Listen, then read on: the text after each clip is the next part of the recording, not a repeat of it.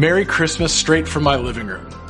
I don't know what your living room looks like right now. Maybe it's just a pile of wrapping paper and boxes and toys, and maybe you're literally sitting around an open fire wondering what it means to roast chestnuts, or maybe your living room is a little emptier than you want it to be on a holiday like today.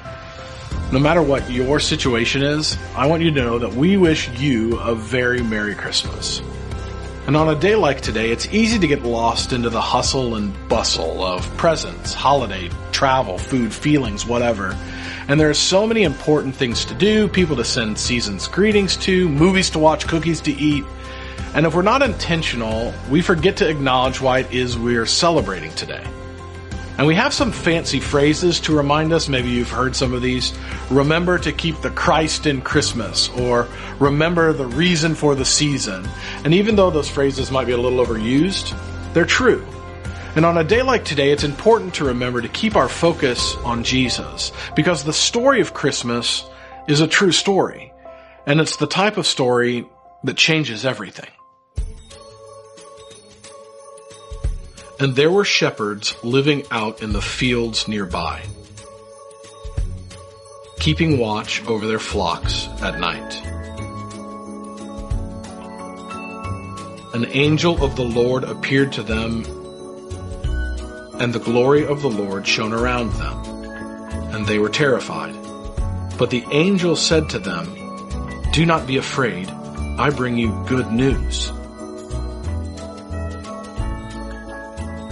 that will cause great joy for all people. Today, in the town of David, a Savior has been born to you. He is the Messiah, the Lord. And this will be a sign to you. You will find the baby wrapped in cloths and lying in a manger." Suddenly, a great company of heavenly hosts appeared with the angel, praising God and saying, "Glory to God in the highest heaven, and on earth peace to men on whom his favor rests."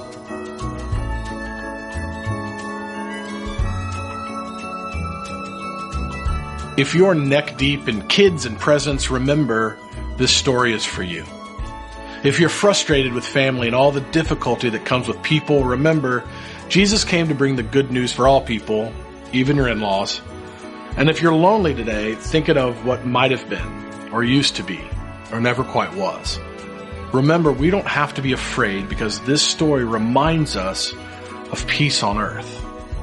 And I don't know what you're going through in this exact moment, but I do know that no matter what it is, this Christmas story applies to you. And it's the most important story on the planet.